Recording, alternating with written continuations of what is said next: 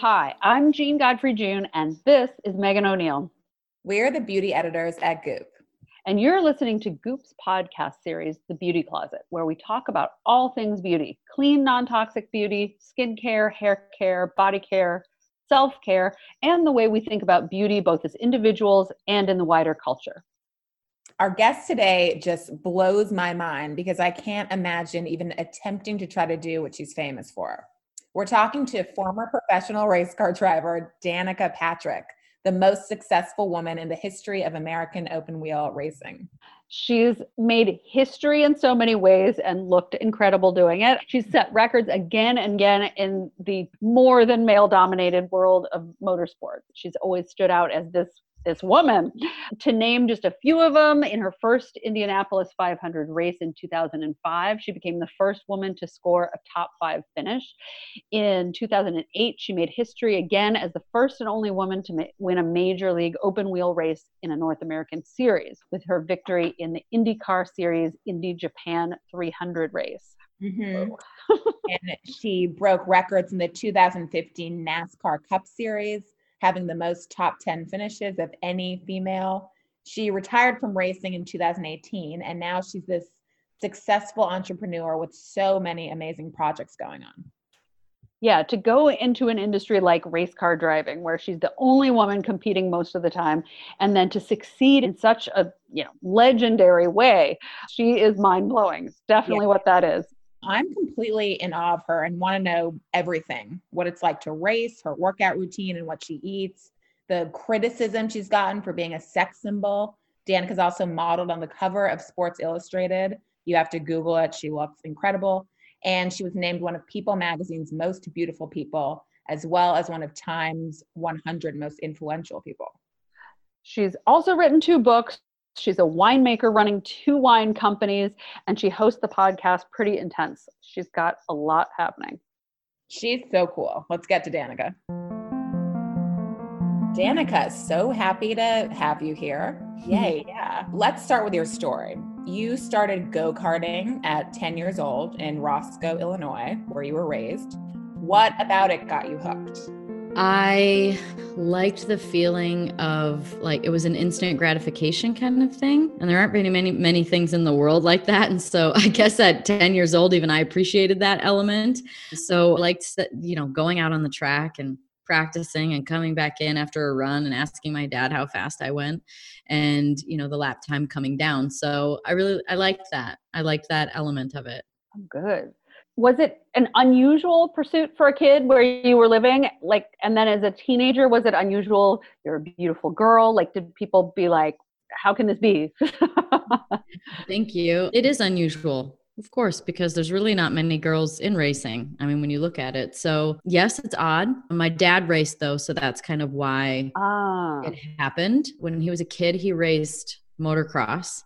Then he raced snowmobiles on flat tracks. And then he raced what's called midgets, which are these cars that race. They look sprint cars. So he didn't stop racing until my sister was born. So we're about exactly 2 years apart. So that's when he stopped racing. And yeah, there's cute pictures of my sister and I when we were little kids hanging on a race car that was in, mom and dad's backyard. Yeah, it was, my dad has a lot of experience. And so I just think that that's really obviously what made it easier and even an idea. Yeah. You go to school and you think, I'll play volleyball or basketball or do cheerleading or be in the band or track, but you don't go to school and be like, so I decided I'd go down the race team and make me a go-kart, that doesn't happen. No insurance company would pay for that. So yeah, so it is odd to even try, but it's because of my family background that it happened. And then it was my sister whose idea it was. She had someone in her class that raced. And so their family lived in our neighborhood. And I remember that we went to their house and went in their backyard to their shed where the go-karts were, looked at them, went to a race, and then decided to get go-karts. So originally it was really just a way to bring us together as a family because my dad worked a lot and my mom took care of us. So it was really meant to bring us together. Of course, it backfired on him and I left home when I was 16 when I was still in high school, but whatever. Did you enjoy the double take that people Like, especially when you were little and growing up, when people would be like, you what? Like, was that something you? Yeah. I remember being in high school and nobody asked me how I did. Like nobody thought about it. The most common thing somebody'd say would be like, where are you ranked? And I'm like, Uh-huh. well, it's not really like tennis or something where it's like I'm world rank, whatever. You don't get that. I remember saying, but I am like winning this and leading this championship and won this. I'm like, and within my group. So I guess I'm kind of number one. I remember telling you that. But yeah, it was just normal childhood. I mean, I just missed a lot of stuff. And so I didn't really think about that much. I just thought it was super fortunate for me to be able to have this opportunity to do, I had 2 lives. Like I got to go home and have my school life, but then I had my racing life, which is a whole nother group of people and another existence. It was fun for me. It felt like I was the lucky one. Like I was the one that got to go do all these cool things. And like, that's not like a sacrifice. Yeah, it's a passion. That's not a dedication in a way of like pain. Right. It was pleasure. Aside from, adroit eye-foot coordination, what makes someone a great racer? I mean, that is a good question. It's difficult to understand maybe the origin of how. Maybe you can kind of explain further and further what makes you great once you're in the sport, like, being able to adapt very quickly, being able to make good split-second decisions, being able to push the boundaries of the car really far all the time, being able to keep yourself calm in situations so that you can still operate from your trained operating system, not your sort of fight or flight system. There's a lot of things that you can sort of point to that make you good, being able to drive a loose car, like, working with your team really well. But the actual, like, what makes someone just able to drive or able to race? If I had to probably draw one conclusion, like one really important one is maybe 2: focus. An ability to be very intensely focused for extended periods of time. And probably within that focus, then confidence, belief. You can't think, oh my God, I'm going to crash. You're going to crash. As an example, I remember when I would race at Indianapolis Motor Speedway, it was just such a fast track and it was very flat, which means it's easier to lose control. There's less banking holding the car on the track and not in the wall. I remember going through the sort of transition of saying to myself, okay, I'm only going to decide if I'm going to pit this lap after 1 and 2. Like there's no way I'm going through 1 and 2 thinking maybe, because you can't think maybe at 240. So like that's kind of the example of the level of commitment. Even just in practice, it was like you can't have any kind of half-ass moment to what you're doing because it requires all of you. Do you have to be physically in shape to drive? Like, is there training? Like, how important is coordination versus guts versus muscle versus equipment? Well, there's some pretty uncoordinated drivers that have put that on display and to dribble a basketball and things like that. So I don't think that's very important. Fitness, there's sort of this, I'm going to say no in a way, because like there's also some drivers who have, physically displayed that you don't need to be a temple of fitness, commitment, and food choices. They, hold on to a steak with one hand and a soda with another. And that's a real situation. I mean, within it though, there's being race fit, which would just be, the muscles and the sort of what you need to do the job. Fitness I think it is important. I do. Mm-hmm. I believe that I was generally usually more fit than I needed to be for the job because I like fitness. But I mean, some level of fitness, I would say though, that if you were someone that was very anxiety ridden and you really were tense, it's going to make you tense behind the wheel. And so if you're really tense and you're really anxious and you're really gripping and you can't breathe and just like digest the situation calmly, then you're going to waste a lot more energy and you're going to need more in reserve. So, I think for someone who's not able to sort of breathe through situations and stay relaxed, you're going to need a higher level of fitness because you're going to be tapping your, cardiovascular ability And is crashing just sort of part of it? Did you ever have a particularly terrifying or bad crash that made you rethink things? Bad crashes, yes. Rethink things, no. Wow.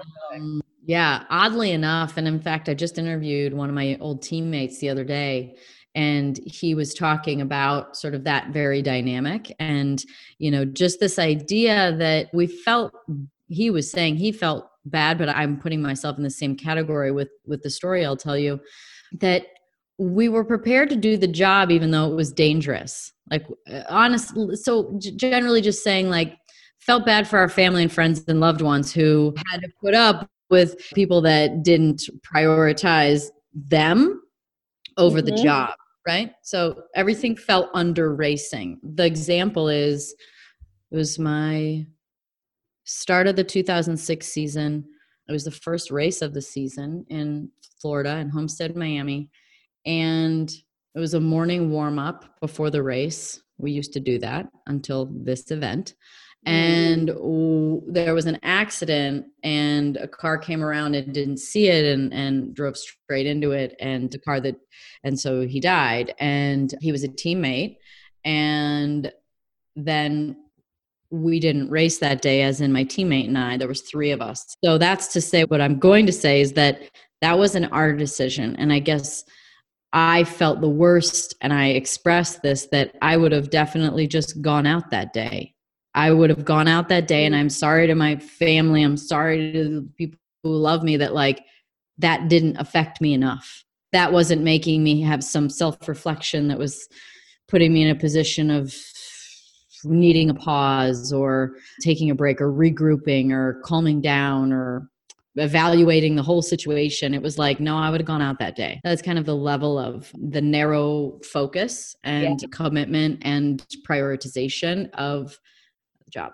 Going back to sort of the high school moment, dropping out and moving to the UK, which your parents were on board with, right? What was that like to be on your own at that age? And, without, like, did you have a support system there? Did you make friends? How did that work? It was amazing. Yeah. High school at 16, I'm free. I'm in another country away from my parents. Where in England, they're not really checking IDs much. So it was pretty amazing that I could come and go as I pleased. So yeah, it was really, really cool at first, but that wears off. And the novelty of being on your own and being able to have that freedom wears off. So after that, it became more lonely. And especially the last year, I was there for 3 years. And the last year was, I lived alone the last year. I didn't really have real friends. I know a lot of college age kids at the moment, like that 18, 19 age. I feel like everybody now has a tough time, like no matter what the situation is. So I wonder, like that lonely. Yeah. Maybe it's that big transition point in your life where you're going from this sort of built-in structure with parents, with tons of people at school, and then you're kind of moving on and out, and everybody's trying to decide who they really resonate with, who they really like, what they want to do, who they really are, right? So it's like, it's just gears grinding, right? No one really. So it's kind of a painful process, right? And you just have to, the quicker that you can settle into who you are, will help you find your people. Definitely. What is it like competing as a woman in a predominantly male industry? We just have no concept of that. Yeah, it's true, because we're like totally female company. Honestly, it's the hardest question. In fact, it's an impossible question in a way, because I don't know what it's like to be anyone else. I don't know what it's like to be a guy. And so it's funny. I'm so glad I interviewed my old teammate Dario the other day. As I said to him, I was like, I want to ask you what it was like to be out there with a girl, because I get asked that all the time and I don't know how to answer. And so I don't get very many opportunities where I can ask somebody, what was it like? Or what did you see from your vantage point? And he ended up saying that there was, just a lot going on around it. And then it sort of took a prove it moment for him. It was the 2005, my first Indy 500. So it was race number for my IndyCar career. And I went out for qualifying, and it was a cold day. And I went and I promised myself I would go flat for all 4 laps, which means I don't lift off the throttle. It means when I go out, I come past the start finish line to start my 4-lap average, I'm not lifting. And so I went into turn 1 and it got sideways and I had to lift. And so anyway, and then I kept going, kept it flat. And even with that moment, I qualified 4th. I was so grateful he told me that, because that was the moment that I actually said, I was so sad and mad and I really wanted to go back out, and because you can requalify and the whole thing. And in the end, there's a bunch of rules. It's probably too confusing to try and explain. But point is that I was really upset about it, but I also had a little bit of an intuition that it was going to do me more good than qualifying on the pole, because had nothing happened, because saving it is not common. Mm-hmm. Yeah. And that's so going 240 miles an hour and getting sideways is almost a can't come back from moment. And so for me, in my 4th IndyCar race, to have that happen at qualifying for the Indy 500, and then get back in it and keep going and still, have a great starting position, did more for my credibility and the relationship with me and the other drivers than if I would have just qualified on the pole. So his answer was just that once you did that, I didn't see you any different. But of course, that's his perspective. And so we all come into our adult life with the teachings of our parents, the teachings of our environment, of our friends. And so I don't think that wasn't necessarily everybody's perspective, but I think that was a good voice for the situation, because you don't know. Everybody grows up with a little bit of trauma. Everybody grows up with a little skewed perspective, not skewed from the thing that's right, just different. Just different from other people. Different. But that was his. And so I was glad to hear that moment paid off. That is cool. It's like resilience gives you cred in a way, which isn't like when I think of sort of driving and metal and hard things. It's kind of interesting that like having this ability to almost be flexible, and bounce back from something is what gets here.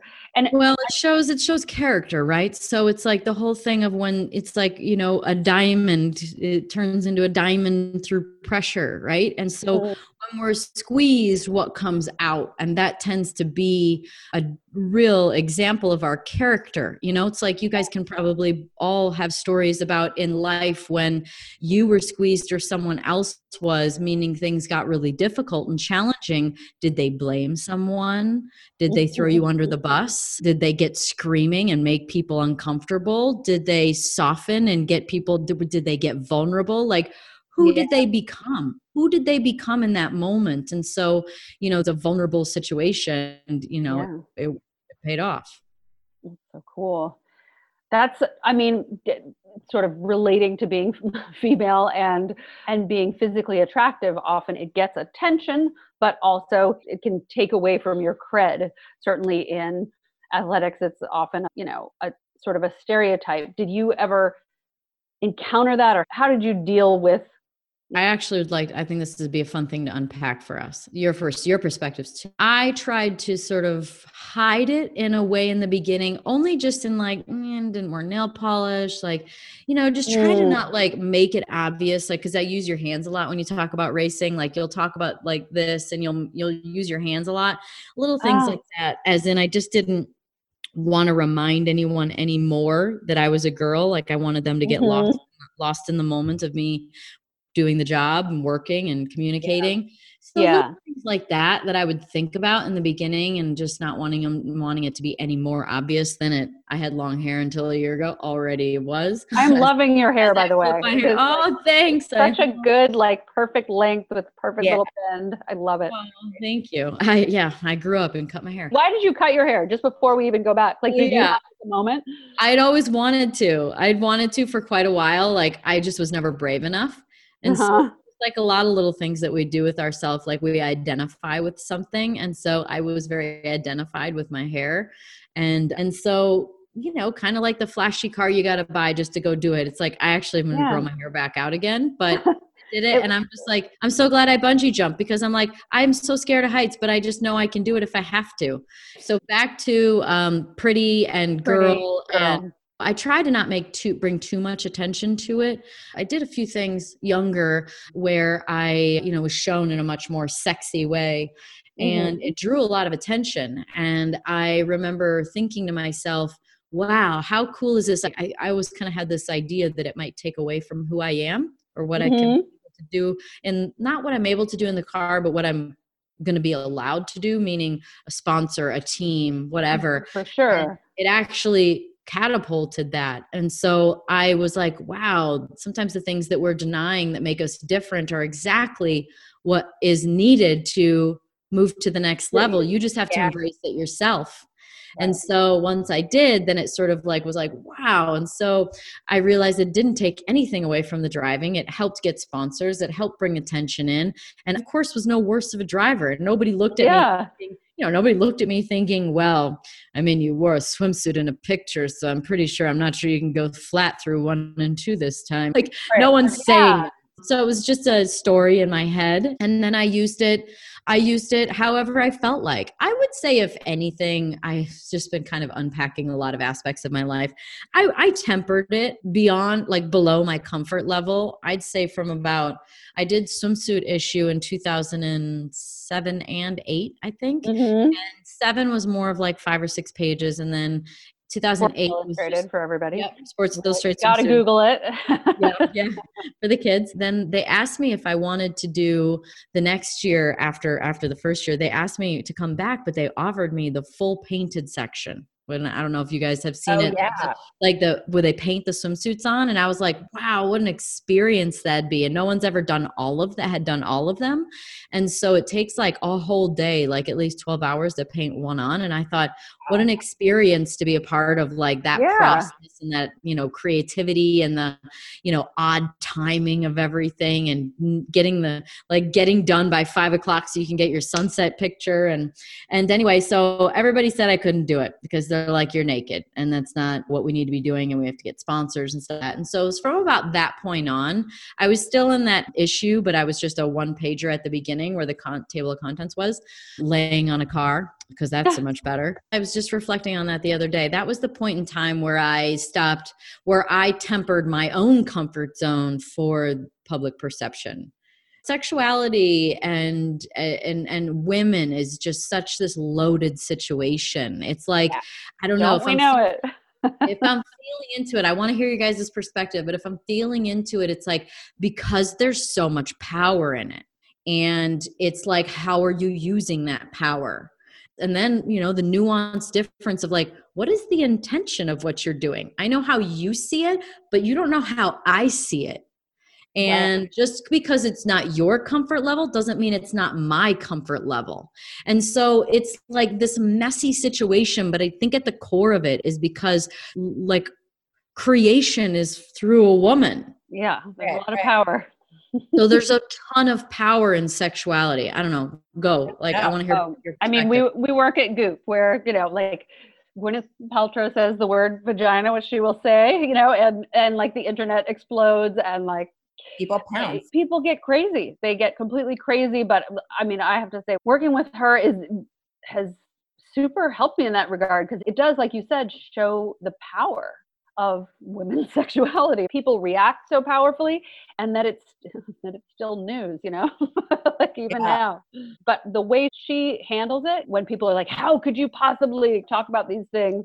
She's just really open and honest. I feel like by being that way and going with your comfort level and not the comfort level of XYZ person, you change the world ever so slightly. Yeah, I love that. What about you? What do you think? What do you think about how has it played into your life? Have you had any epiphanies or your own thoughts or feelings or your own judgments on situations, maybe even? Well, I feel like I had one just now, what you said about how there's power behind it. And that's what people are afraid of. The misogyny is because it's powerful and people are daunted. And when you think about it that way, I don't know. It's interesting. It's like playing with fire, Yeah. For sure. Yeah. well, just to go a little deeper with that. So getting criticized for being a sex symbol, men don't deal with that. And plenty of male athletes do modeling gigs with their shirts off and don't get flack, obviously. How do you navigate that special kind of hypocrisy reserved for women? If I'm being honest, I just really don't care what people say. And I don't know why. I don't really know why. I just don't. I just don't care. I care about my own comfort zone. If I had done something ever that was like, I felt very embarrassed or compromised or taken advantage of, then of course I have a lot of loaded emotions on the back end when things happen. You can take criticism really hard then, but I never did that. Right. Like you weren't guilty of anything. So why would you care? Did you always feel that way or that sort of developed? Yeah. I've really never done anything that I was super embarrassed or uncomfortable with or anything like that. You know, even like in those GoDaddy days when there was those commercials about go to the internet to see more. I remember there was a few times that there was some creative, ideas that I was like, no. I mean, I always spoke up for what I was willing to, and whether it was what I was wearing or the creative direction, I spoke up. So I don't know. I mean, I guess the question is how to and I'm curious what you think too. What is it going to take the charge out of this dynamic? What do you guys think? I mean, I think like you just said, and sort of what I was saying about Gwyneth is not caring, because I think as women we're conditioned to be like, oh, that bothered you, I'm sorry. Oh, this whole aspect of who I am bothers you. It's a reflection of them. It's that whole saying of like, the way that you treat me says everything. It says nothing about me and everything about you. Like the way, how we see people is how we see ourselves. It's like I've been unpacking this concept of like, what we judge in people. So of course, in this dynamic, there's a lot of judgment, right? There's judgment of like, why would you do that? That's taking women down. It's like, okay, in that judgment that you have of this situation, can you see that this is something that you deny in yourself? Yeah. And it's an aspect. And if we're all part of the same whole, if we're all one, if we're all source, if we're all fragmented, like we have all of those aspects in us. We have, sexuality, we have aggressiveness, we have anger, we have sweetness. We hold them all, right? Because if oneness is what we're going for, then you have to imagine it's all included in the whole. And so if somebody's judging something and it's because they deny it, and if you're triggered, it's just something for you to look at within yourself that needs to be healed. It's your perception, But the not caring about what people think is just the way to go, huh? I think the not caring is because I don't deny it. Right. So I'm not denying myself being a woman, right? So like I don't care what people say because I'm not denying that. I'm not denying these things. I'm welcoming, I'm allowing them, embracing them, using them my own comfort level. Yeah, accepting aspects of yourself. Well, aside from the legendary racing and being a sex symbol, you've written you've done so much. It's crazy. And a badass, and right? Like we're all these things. I'll be them all. You're all of them. But you've written 2 books. The first was an autobiography, Danica Crossed the Line. And then the most recent, Pretty Intense, the 90-day mind, body, and food plan that will absolutely change your life. And you have workouts in there, paleo eating plans, exercises for mental endurance. Have you always been this committed to health and wellness and clean eating? Yeah, I've been interested in it forever. I mean, I don't know about you guys, but I mean, I can think back to so many iterations of I'm super healthy and go, oh my God, is that really what I thought was super healthy?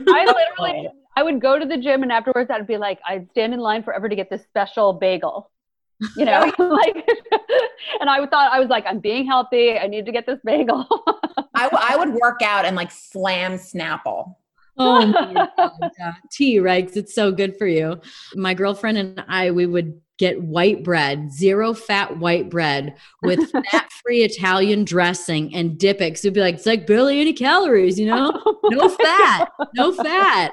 We'd sit there with a plethora of fruit, like bowls of every kind of fruit you could imagine. 'Cause we're like, oh man, more fruit, the better. More fruit, yeah. Grilled chicken, like a piece of grilled chicken. And then probably like we'd ingest like 250 grams of sugar in fruit. And just like the idea of what was healthy then. So that's what's super fun to me about health and wellness is that there's always going to be the next iteration. There's always going to be the next level. And somebody discovers another. I never, 10 years ago, if you'd have told me that I, would be interested and take adaptogens and, 15 adaptogens a day, because, words I couldn't pronounce were going to make me more healthy, like ashwagandha and shilajit and shazandra and ramania, then I'd be like, what language are you speaking? At one point in time, we didn't know what the heck chia seeds were. So, there's always so I've always been interested in it. And it goes all the way back to like high school. And of course, the motivation in the beginning is always like, I want to look better. I want to lose weight. I want to whatever. I don't know if there could really be any other origin other than that when you're young. Oh, I think definitely not. You're like, I mean, you don't do it because you're like, I'm really worried about these arteries. Yeah. And you also don't do it because it feels good until you've done it for a while. That's true. Where I'm at now, where I'm, pretty regimented. I'm not locked in solid, but I'm very disciplined and I'm pretty particular. I eat mostly a paleo diet and I lean towards fish a little bit more so, but that's pretty much it. Every now and again, I just decide like, I just feel like it should be a plant-based meal today or this meal. And, I eat less animal products than I used to. I've gone through my own iterations of vegan and, taking meat out and things like that. And it just, you got to do what feels right for your body and go through the test yourself. Yeah. I'm always reaching for that next level of consciousness. I'm reaching for that next level of fitness. I'm reaching for that next level of feeling good and energy and recovery and efficiency and clarity. I mean, all of that stuff is part of health and wellness. And so, I think that where it's going, if I'm sort of like tapping into health and wellness's, next frontier is, really, really, it's going to be in the mind. I mean, I really think that consciousness and, creating your own reality and thinking into your future self and knowing what you want and who you are and having autonomy and, getting rid of attachments and codependency and things like that, this is where we're going that will create true wellness and reduce the dis-ease in the body. What did self-care look like when you were racing, and how would you come down from such adrenaline rushes and relax? Yeah, great question. It kind of brings me into this aspect of balance. The concept of balance sounds like 50-50. It sounds like perfectly in the middle. It sounds like which never.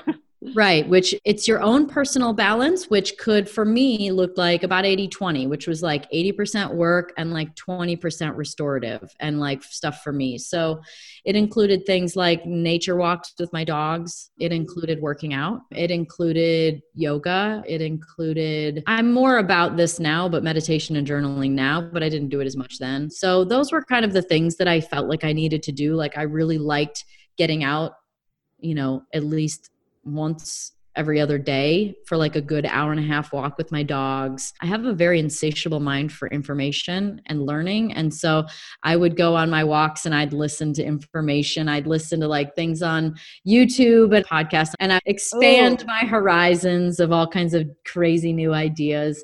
So that to me is super interesting. I always take a vacation every year. That's obviously that's more of a macro balance than a micro, but important. Yeah. And something to look forward to and a really good reset. There's always a chasing element to balance because while, it depends on how micro you go. If you're looking at right now, you're working, right? You're not taking care of your health, essentially. You're not taking care of your family, or you're not taking care of your finances or whatever crap needs to be done, right? And so then after that, you'll go to it. So it's kind of not trying to get too worried about the micro balances along the way, right? You can never at a micro level be perfect, right? Perfect. Yeah. Because you're doing one thing. Yeah. No. So don't freak out.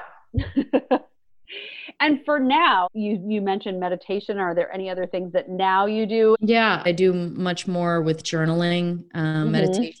I'm a real dialogue girl. So, it's really, meditation is not super easy. Although when I get into moments, I can get some really deep information, but I do that regularly, have been for 5 or 6 months now, which is nice. It's like a dedicated time for myself. It's ritualistic. I burn things. I pull cards. I, have crystals. I do, certain things. I have like an altar that has things that are meaningful to me.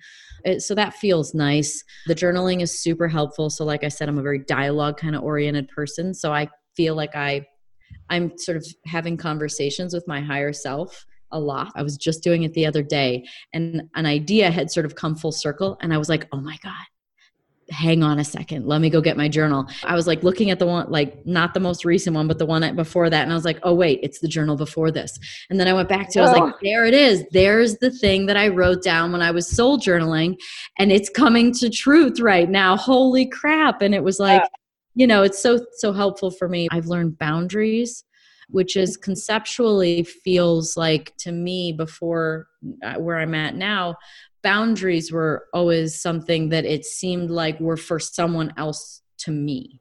Yeah. Like, don't do this to me. Instead is flipping it and saying, this is what I'm willing to put up with. And it goes to this point, but this is the limit of it. This is the boundary line for me, not something for you to do to me, but for me to allow in you, of you, from you. And so it's almost like a force field of like protection for yourself and maintaining that sovereignty and autonomy and being able to, that's the only way that you can truly be happy. Otherwise you're always going to be at the mercy of someone else's decisions and judgments and whether they love you or not, or that's has nothing to do with you. You rule your own existence. And so I never had boundaries. And so learning boundaries has been beautiful, which ironically enough, I feel like is very difficult to develop when you're not alone. So being alone has been really helpful for that. Nurturing my friendships a little bit more. I think that's been a really positive thing for my emotional, like I've always had very deep friendships, but I've expanded the amount of them I have. By just so good. Investing a little bit more. Like I was always one who, always had sort of, a handful of 5 to 10, like really, really deep relationships. But now that's doubled or tripled just because I invested a little bit more time. So, and what we put into it, we get back. And, it's not with that intention, but it just naturally happens. And so that's part of your well-being too. You retired from racing in 2018, right? Yeah. Mm-hmm. What was making that decision like? It was 2017, and my primary sponsor had left at the beginning of the year, and they had that year and the next year still on their contract. And so this was a very I had never had that kind of issue before. I'd always had funding for years beyond wherever I was at. I mean, that just, I was in a fortunate situation with sponsors because I had something unique to offer. It felt good for a minute for me to say, oh my God, I'm not ready. Because the truth of the matter is I actually never really, racing was not what I loved. I mean, I loved racing. I didn't really love it. Like, it wasn't like, I have no interest. I don't care. I don't watch all the races. I don't go to the races. I don't drive other cars. I don't, I don't care. What I loved about it, now it's still racing, but it's just aspects of racing I sort of feed in other ways now. Once that sort of seed was planted that it could be over, it kind of bloomed a little bit. And then at the same time, I was transitioning into, and this is why it's like the new life is going to cost your old one saying. I was expanding spiritually and really diving into that aspect of life and myself and my relationship with it and my participation in it. And I just grew out of it. I didn't resonate with it anymore. I didn't resonate with having to be an asshole out there. I didn't resonate with some of the environment and the energy and the people and the feelings that I was having out there. Like, it just kind of felt like people weren't happy. And then toting the line for, sort of, companies and things that you didn't really, believe in as much. And, Right. Just like the whole thing became uncomfortable. Yeah. And energetically, I don't know if you guys have experienced this. I would imagine, especially being at Goop, you guys probably have had some spiritual expansion. And so, certain people or energies just don't feel good anymore. That's always, you're just kind of like, Yeah. like it creates a boundary all on its own. It's like no. Yep. And so that kind of just started happening too at the same time. And between those two things, then I just finally allowed myself, I call it letting go, not quitting, because I really didn't try super hard to get a sponsor at the end, but I thought, man, if it's aligned and it's meant to be, and if, if it comes, I'll take it and I'll keep going, but it didn't. And so I let it go.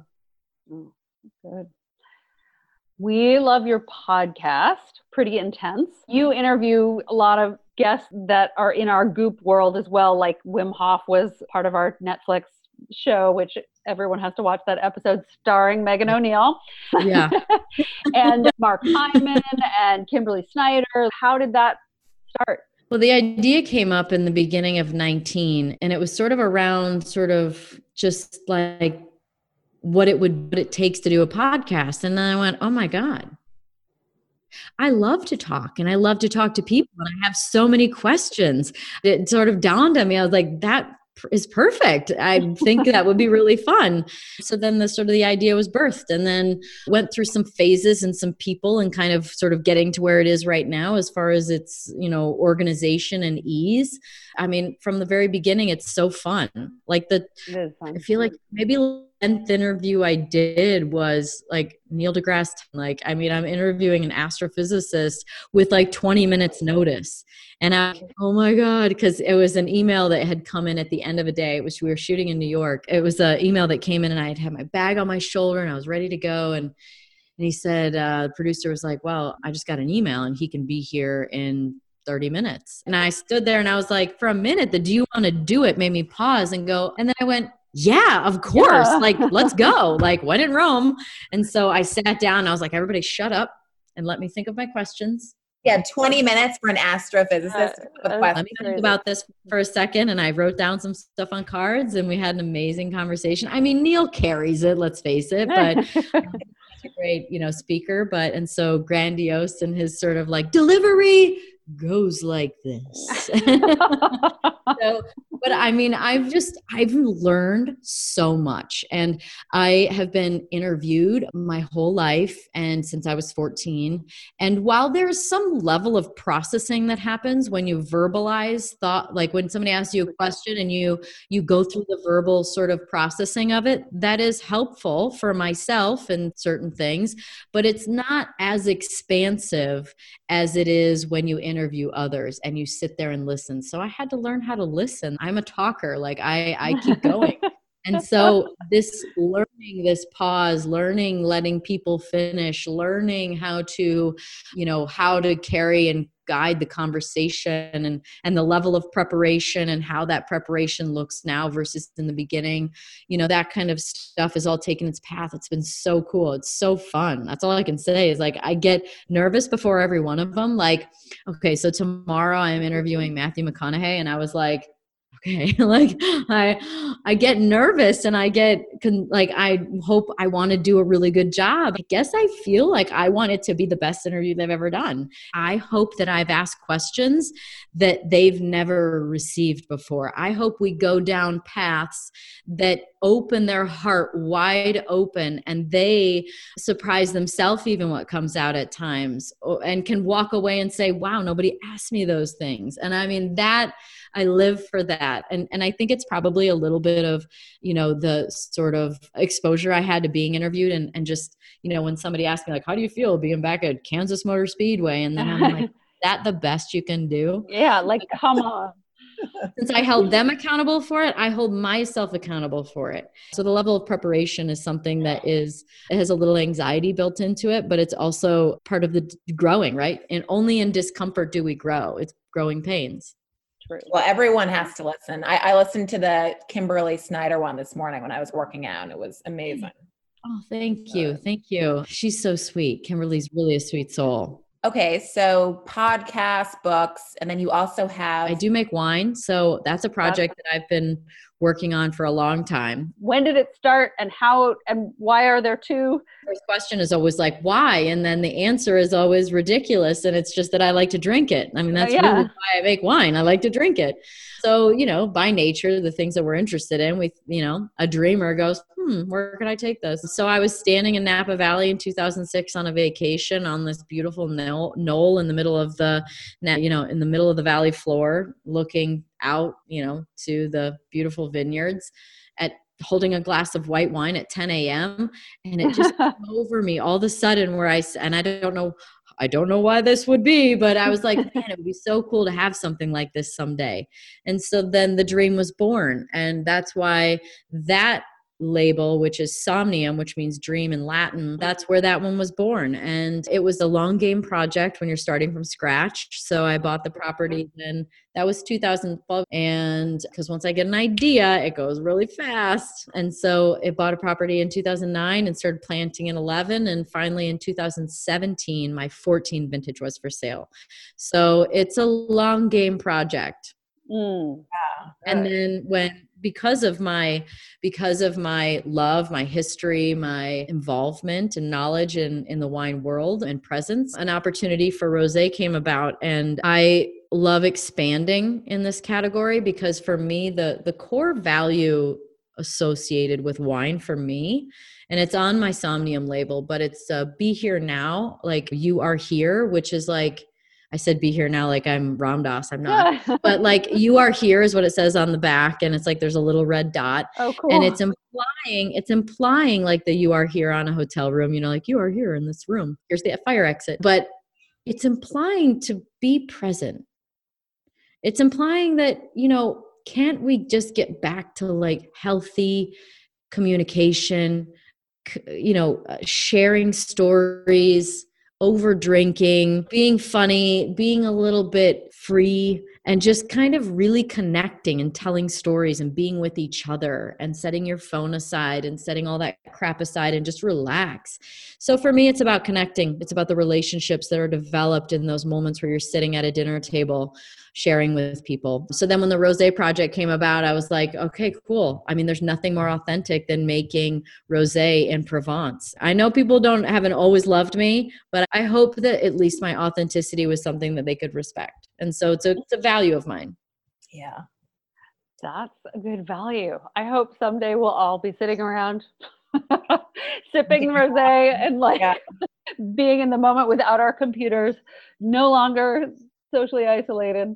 I've done some work with Joe Dispenza, and he has this sort of practice he does with wine, and they've done some scientific studies on it. I was thinking this is how we can work together in the future on Goop for some episode, where you it's like this whole like prayer situation. It's like an intention, and then you down the whole glass. It's like a process. Whoa. And then there is like a chemical reaction. It literally opens up your heart. I don't know if it's vasodilator or what something. There's science in there, and it's all a little bit above my pay grade. Joe can explain it really well. But yeah, I mean, there is a heart opening when it comes to that. And, if I have to chug a whole glass of wine to make it happen, then damn it, I'm going to do it.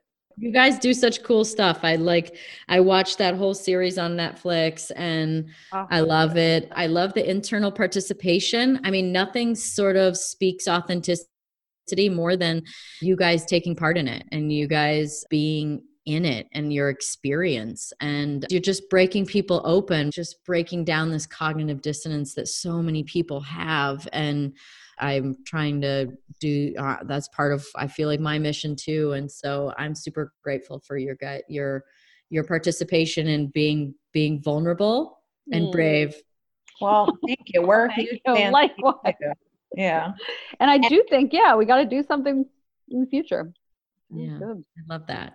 One last question for you, Danica. You've given us so much amazing advice, but what is your advice for women starting a business or career when the path feels especially boundary breaking?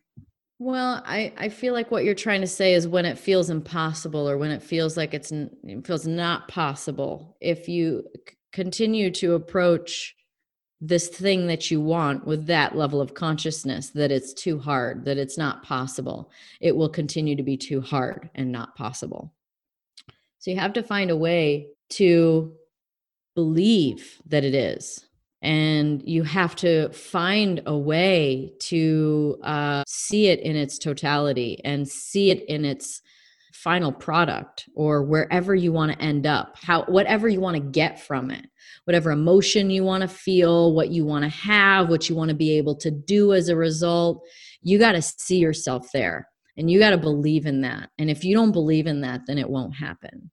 And that's what I would say about my own career, is that for some damn reason, when I was a kid, I just believed that I would be a race car driver, even through those years in England and coming back where, 19, 20, 21, where I didn't have a ride. Like, there was a vast majority of the time that I wasn't racing, which you'd think would be super detrimental to the ability to make it happen.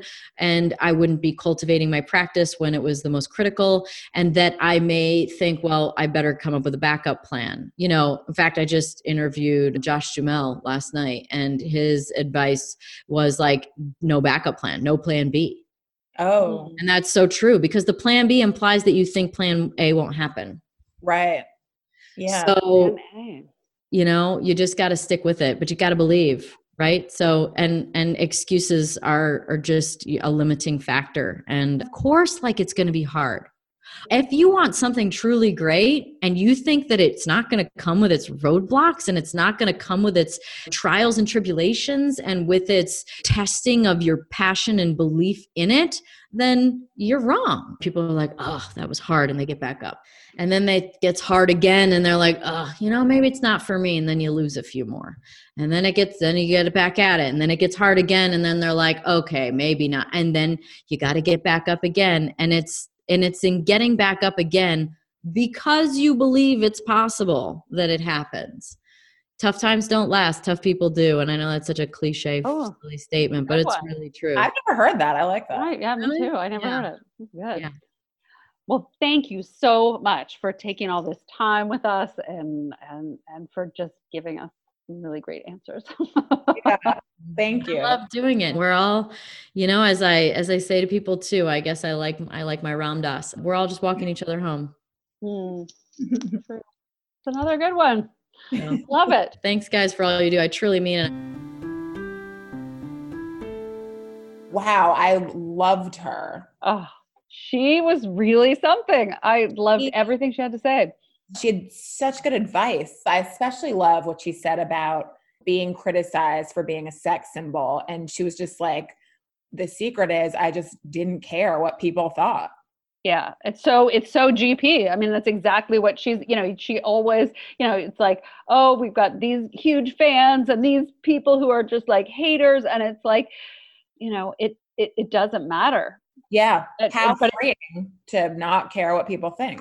Yeah, I know. And it's like, I think it's easier for some people, obviously, than others.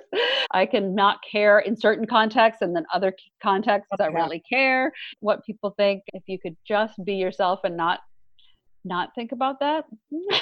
And not people please. Like, a lot of us have that desire. Yeah. She talked about boundaries. I mean, I know you and I have been talking about just putting in that, whatever it is, it's a walk or a yoga class in the day, so that you don't spend your entire waking hours working, because it's at home so easy to do. Yeah. And it's up to you. It's not up to some person to come in and say, oh, you're working too hard. You have to do it yourself. And the up to you is hard, obviously, but that's the only way it's going to happen. Like what she was saying about you set the boundary for other people. It's it's only about you. What you want and what's important to you. Yeah.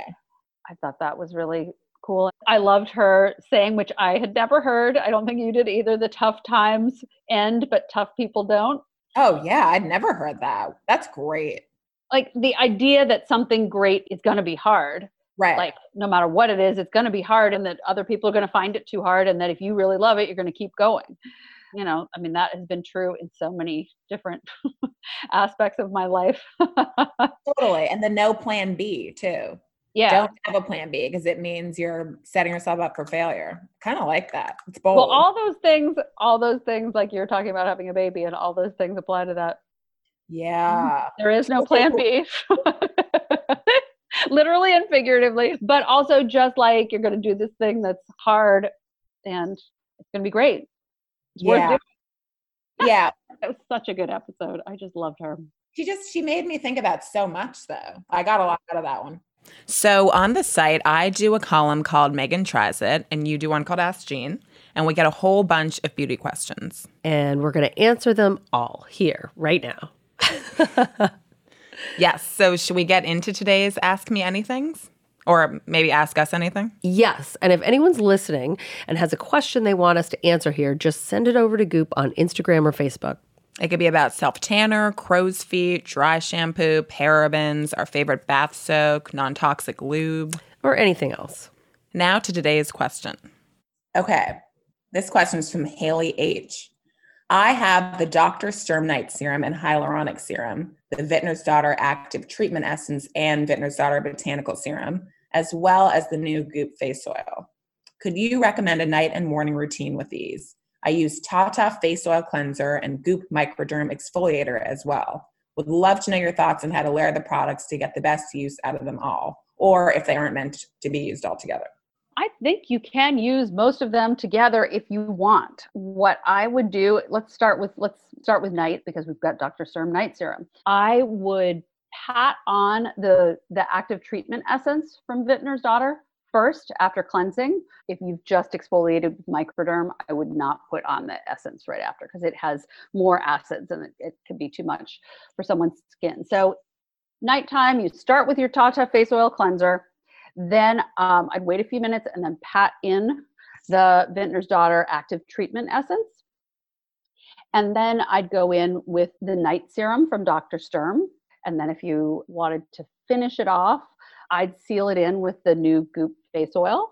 It has a whole bunch of treatment benefits as well. So you're just kind of getting layers and layers of different actives that will address your skin and make it look better in different ways. And then you go to sleep and feel good.